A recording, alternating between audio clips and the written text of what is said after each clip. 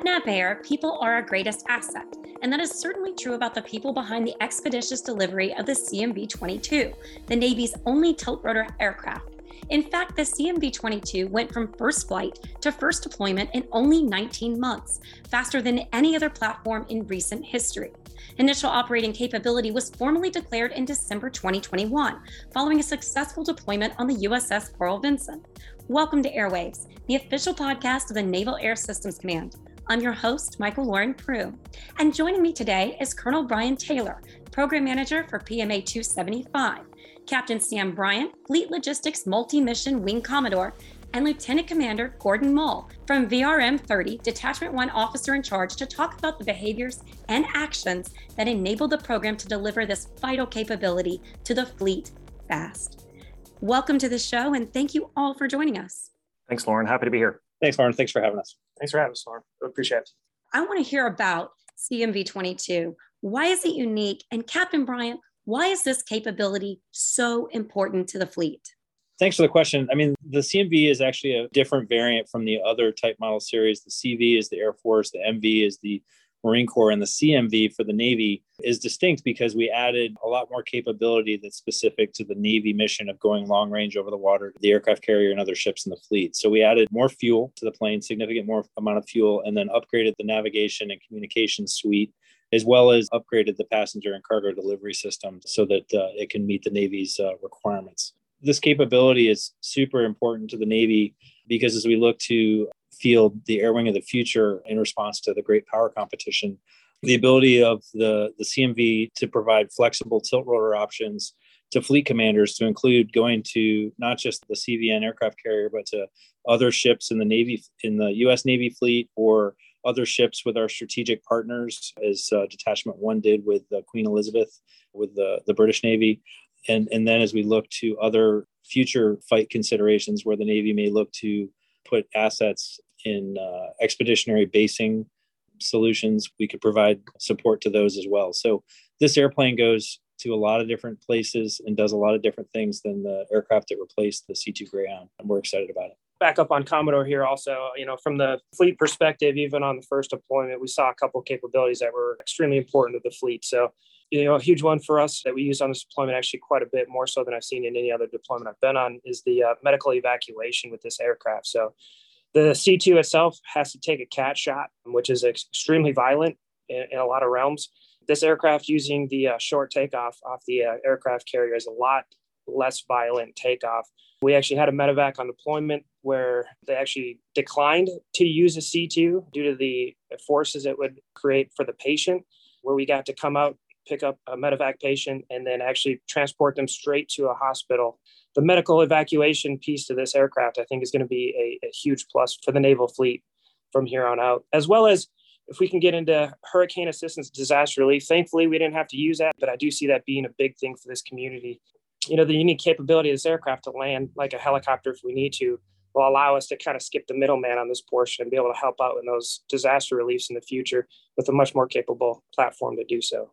So, Lieutenant Commander, in addition to these capabilities, what behaviors were critical to the successful deployment of the CMV-22 and why? I think one of the most critical behaviors that we had on deployment, quite honestly, was resiliency. Being that this was a new aircraft, and as you pointed out, went from first flight to deployment in 19 months, we tried to set up the best road work that we could to make this thing a successful deployment. However, we have a bunch of helicopter pilots, C-2 pilots, and a couple MV-22 pilots that are trying to figure out how to deploy an aircraft on a mission that only C-2 has done before. What we learned very quickly is that the C-2 model doesn't work, nor does any other model work precisely how we expected it to work. So have the resiliency to be able to try something, find out it didn't work, and then have the resiliency to go back and try something else. The different airfields that we've had that were a little bit more leery of letting us in just because they're not familiar with the platform and the size of the debt. So having the resiliency to be able to continuously work and figure out how to make this thing work on the first deployment,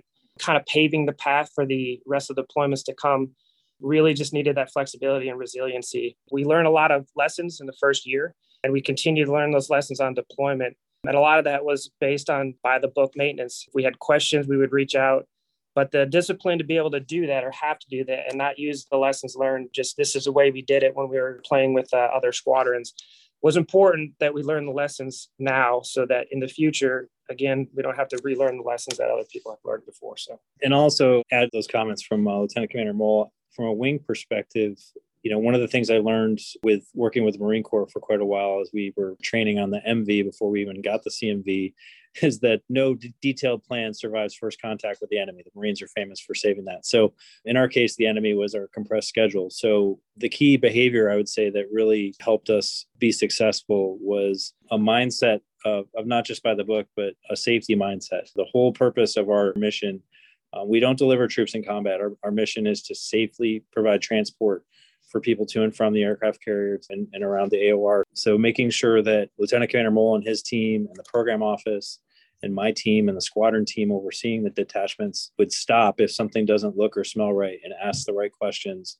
Everybody get on the same page and then move out again. To some degree, the mantra is true. Slow is smooth and smooth is fast. If we were to rush to failure, we end up hurting people and breaking things. And that's not what we're about. I think that was one of the real key behaviors to our success. Learning from our sister services and the vast amount of experience they had, but also questioning things as it applied to our mission. From the program perspective, I think it boiled down to three main things. It's a focus, commitment, and humility. The pressurized schedule really kind of kept everyone focused to the mission across the entire government, whether NAVAIR, the fleet, and the industry team on delivering this capability. Because the timeline was so compressed, it really drove us to make decisions as an organization faster. And that really kind of helped moving the entire program along. The second thing was the commitment. I think we here at NAVAIR are committed. The folks the fleet were all in on this really from the get-go, and the way they embraced the platform and embraced learning a new platform and really got excited about it really drove to make this first deployment and to successfully field this really was amazing to watch. And then the last is the humility from the program office perspective, the humility of us to say, hey, we don't understand this mission set.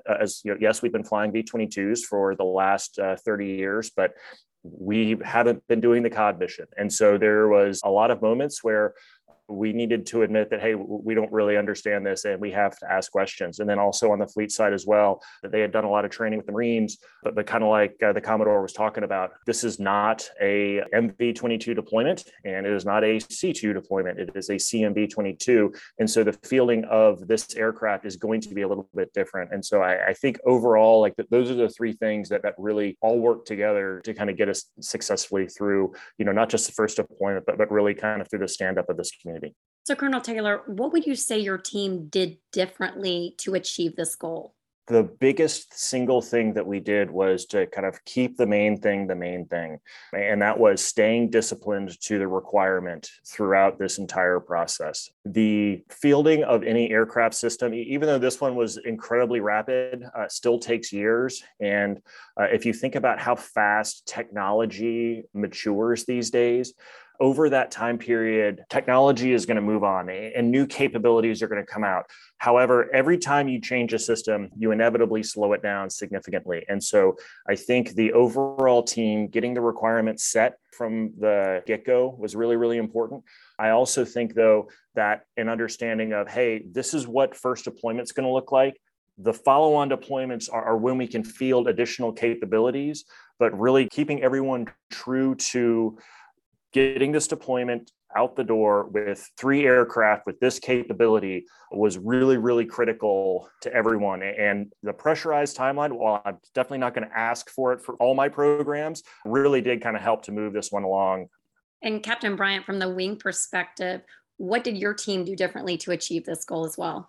For us, the compressed time schedule, we had to really do a lot of training ahead of aircraft delivery with the Marine Corps. So we really couldn't have done this without the help of our sister service within the Department of the Navy. So we had people training in North Carolina as early as 2017 ahead of aircraft delivery to build that talent pool so that when the first aircraft showed up in June of 2020, we could hit the ground with a sprint instead of the traditional crawl, walk, and run. The difference with this program is a lot of things were done in parallel instead of in series. It didn't just start like a natural progression. There were several lines of effort going on at once. It was really, we like to say it was a house of cards, but the house of cards managed to stay stay up in this case because of the tremendous efforts of bringing all the stakeholders to the table, from the fleet operators all the way up to the program office and the OEM at the table, sharing concerns, working problems real time. That was a key difference from other programs I've worked with. So let's talk about that compressed schedule just a little bit. Colonel Taylor, what would you say were some of the key milestones that led up to IOC? It's not just delivering a bunch of aircraft out there to the fleet. What you don't see is all of the spare parts that need to be sitting in the warehouse and on the ship when that happens, all of the tools that are particular to the aircraft, all the maintenance procedures, all of the other things that all have to come together all at the same time that really have to be there before the aircraft shows up is what's actually really critical to getting, any system to its initial operating capability. We weren't just able to take the plan from 20 years ago when we rolled this out in the Marine Corps and the Air Force, dust it off, and then just execute it. We really did kind of have to take a critical look at that, but also ask the hard questions of, hey, how does this employment work? And where are the opportunities where we can learn from when we did do it on the MV and the CV side and maybe get it better this time? I think it speaks to the commitment of the overall team to make sure that all the pieces that were needed were in place. First deployment was actually getting ready to go out the door. We noticed that there were some shortfalls in the supply stock levels on the ship. And that was getting a lot of attention, but we were honest about it. We were transparent about, hey, this is where the gaps are. What are we doing to fill it? Navy Supply and DLA really came through and got us the parts onto the ship so that Vincent left with the full lab cap. Some of the key milestones from the wing perspective: initial operating capability was defined in our production document with testing and evaluation complete, which is developmental test and operational test, and then one detachment ready to support theater security operations. So there was actually a lot to that IOC declaration. And we really met that declaration ahead of when the Navy actually came out with the document. Once Gordon's detachment went over the horizon and operational test was complete, they just had to write the report. So the Navy was actually executing IOC earlier than the document came out. For developmental tests, there's a lot of tremendous effort with our developmental test squadrons, HX-21. They had 2 aircraft, and getting through all those milestones. Really, there was a lot of activity moving up to between July and August with operational tests going on at the same time as our workups for the detachment with the air wing. So we had VX-1, our operational test squadron, embedded with the detachment, using the detachment aircraft with Carl Vinson, doing the test vignettes, in addition to doing the actual mission of workups with our COM2X with the Carl Vinson. Colonel Taylor, what would you say is special or unique about the V-22 program team? The V-22 Joint Program Office here at NavAir is the one program office for all the V-22s across the Air Force, the Marine Corps, the Navy, and we actually have an FMS partner with Japan. I think what makes us special and unique is the fact that it is 3 services that all bring their unique kind of cultures and processes and procedures and mission sets to a singular office. And that really has been leveraged throughout the years on improving the value of capabilities that we've delivered. So there have been a lot of instances where one particular platform has wanted a capability on their aircraft and they funded it, and we've been able to transport that to the other platforms for little or no cost because it was already developed. And so all 3 services get the benefit of this joint program office, but also it really helps kind of focus the support of the platform. We try to make sure that everyone understands there is a single V-22 supply system. There is a single V-22 fleet support team. And that's really important because it's not the different services kind of fighting with each other for spare parts or capabilities or focus of whether it's engineering or logistics, but it's a single program office or program approach to the overall V-22 community. We don't always get it right, but we at least have the ability to kind of look inwardly when we do get it wrong and how we keep on moving it down the road. Also, I think what's interesting about the 275 team is that we've got a bunch of different service members. They bring with them really fleet relationships, and there's no substitute for that. There's no substitute for being able to pick up the phone and talk to someone that you know and that you've served with and ask questions and provide support. And that's a 2-way street. And so kind of like a wise man once said that you can't surge trust. So those relationships really are what are a game changer when we need to get information quickly and make decisions quickly is that if you know the person on the other side of the phone, it really, really helps. As you moved quickly to deliver CMV 22 to the fleet, what other obstacles did you face and how did you overcome them? Colonel Taylor? Like every other program, funding and budgeting for any program is always a challenge. The Navy definitely decided that they wanted this, but some realities of making the budget match at the end basically slipped funding for the program out about 2 years, but the first deployment didn't slip. So the pressurized schedule that we keep talking about wasn't the original plan, but is what we ended up with and what we executed. But again, by staying kind of focused on what's the requirement, what do we need to do, and being realistic about what the timelines look like and hey, what do we need to have in place? We're able to make it successfully happen. I think another challenge, and I'll kind of tee this up for the Commodore, but this was not just get the first deployment out and we're done. So the second deployment actually left before the first deployment came back. And I think that's definitely a challenge because I think the expectation is that you do a deployment, you come back and you have a bunch of lessons learned. And we did that process, but the second deployment was already out the door. And so I think that forced the team to be very, very thoughtful about listening to how things were going on the first deployment in real time. We didn't wait for them to come back. And so kind of incorporating some lessons learned in real time. And then the last thing inside the program office was just the humility of understanding that, yes, we've been deploying MV-22s on Navy ships for 20 years. We have not been deploying CMV-22s on Navy ships. And that inside of the program, we kind of had some institutional biases that we had to get over. Hey, how is this mission set going to work? And there were a lot of people that kind of had to help us see that the COD mission set is very different than the way that the Marine Corps implements MV-22 ship. And so those are the really kind of the three things that were definitely a challenge. So, over to the Commodore for kind of his thoughts. I would say that one of the biggest obstacles we faced right from the beginning is an important distinction that this was a fleet introduction of the CMV and not just a transition like you see in some other communities. We didn't transition from the C2 to the CMV, similar to the way that a Hornet squadron would transition from regular Hornet to Super Hornet, where the squadron turns in its jets, goes to the RAG, comes out the other side fully qualified. For us, we did it as a fleet introduction. And I think that gave us some advantages over a simple transition. Because we were a brand new thing, we had a lot of resources and a lot of focus put on us from the beginning. So that helped us overcome a lot of the schedule obstacles that Colonel Taylor was talking about. I can add some more on the fleet perspective as to the deployment itself. COVID, right? It was a big hurdle that we faced on deployment. A lot of carrier schedule changes also as to where they were going to operate. We had a couple different countries that were lined up that had to be canceled due to the Omicron when that came out. So the COVID piece in itself wasn't the only thing, but those quick changes made it even more harder by the size of the detachment. So we go out with about 88 people on deployment. We had to plus up a little bit for this deployment based on training that we need to get accomplished for the Detachment 5 overseas. So we were a very large footprint and trying to work with the Navy airlift system to get priority to get the detachment moved, as well as all the parts and tools that we needed to keep these aircraft up and running for the fleet. Became extremely difficult. I had a fantastic team under me, honestly, with the focus and drive to continue to press to do the mission.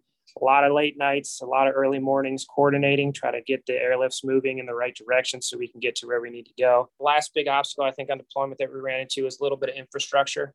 Again, based on the size of the detachment that we had, a lot of the places we went to, they looked at us as a small squadron versus a detachment, which they're used to seeing. So the infrastructure piece of trying to figure out how we're going to work into these places that were the standard places we picked for the C2 detachments based on supply and how we get all those supplies into that specific airfield is something that we faced. And quite honestly, again, it was through the hard work of the detachment and PMA to get those places and those relationships built to where we actually, I think, set a good standard here for Det 2 to find some different places to work out of that aren't normal for the normal COD detachments that we were going out of there. So as long as we keep pressing with those things, I think the detachments in the future should have a really good path forward. Lieutenant Commander Mull, you mentioned the size of the CMV-22.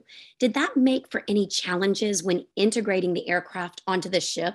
The biggest issues we had there was quite honestly just the size of the aircraft on the aircraft carrier. So how do we make enough space with this aircraft that takes up the entire landing area for all other aircraft on the carrier? when we take up the entire landing area, how do we get us out of the way quickly? If we have to shut down quickly due to a maintenance issue or something like that, how do we get it out of the way so other people can land when that's their only landing spot that they can go to? The benefits, quite honestly, we're their first deployment ever. So I think honestly, the biggest benefit that we had, the relationships that we built with both the carrier as well as the air wing, was our lessons learned. We were out there trying to pave the path, and we did a fantastic meeting after deployment, all hands involved as to the lessons learned, how we can do stuff better, pass it on to Det 2 to make sure that they have a successful deployment, and quite honestly, that we can continue to have smooth running detachments from here on out with all those lessons learned and how we improve in the future. So certainly a lot of challenges to overcome and a huge accomplishment to meet IOC. But what would you say was the single most important element of your success over everything else? Captain Bryant? You just heard Lieutenant Commander Moll's description of what it was like to be on deployment. And that's really what the single most important thing was, is the leaders that were out there, the leaders we had at the PMA, the leaders we had with OEM. It was this team that was really the key to success. I was able to hand select the COs, the XO of the squadron, the OIC that goes on the detachment. These were high quality individuals, and pretty much everybody on that detachment were the best we could put forward. And they really performed at the top level. And that was true across the entire enterprise with V-22. We had great program manager, really focused people from the OEM. It's really amazing what you can accomplish, because a lot of people were very skeptical at high levels whether or not we could pull this off with the time frame we had. It was really a testament to the individual and collective efforts on the team that made it happen. We learned a lot of things from this deployment, as Lieutenant Commander Moll mentioned. We broke down a lot of misconceptions, proved that there's a lot of things that could be done that people thought would not work with V-22, and it did work. And then we also learned some other things that we need to improve on. So pretty impressed with this team. It's humbling just to be part of it.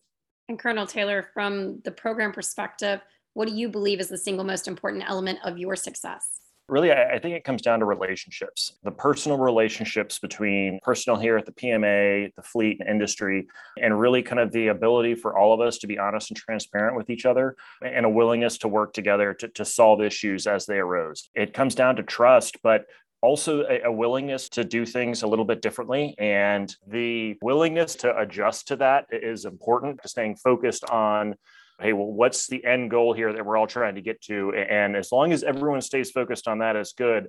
But really kind of the trust between the parties and the people, it really was what I would say was the single most important element that kind of kept everything together. So Colonel Taylor, tell me about the PMA 275 culture.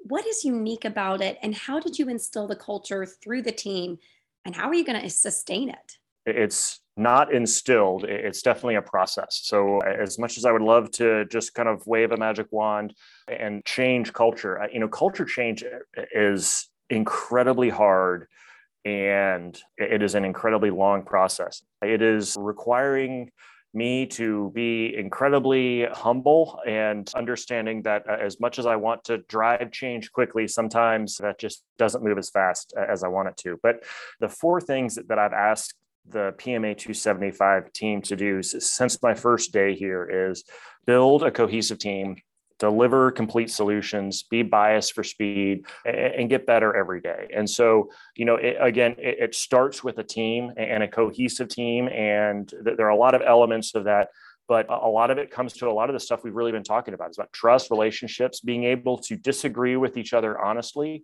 and openly, and have it not be a personal attack, to understand that, hey, we're all trying to make the overall system better. Delivering complete solutions is super important. It's really the only thing we do here. And whether that solution is a technical procedure or an aircraft, everything in between has to be done, delivered with the system to the fleet user. So whether that's spare parts, whether that's training, whether that is the instructions on how to maintain it, how to use it, all of those things have to be in place. It's not just kicking one thing out the door and then saying we're done.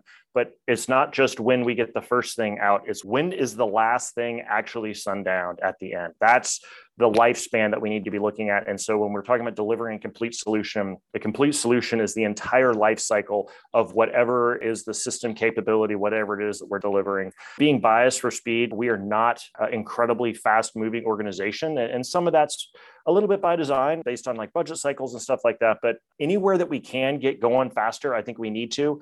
But we also need to kind of change the way we do business a little bit and get some solutions out there quicker to get it into the hands of the fleet users and then let them come back to us with, hey, I love this aspect of it. You need to change this little bit here. The last thing is get better every day.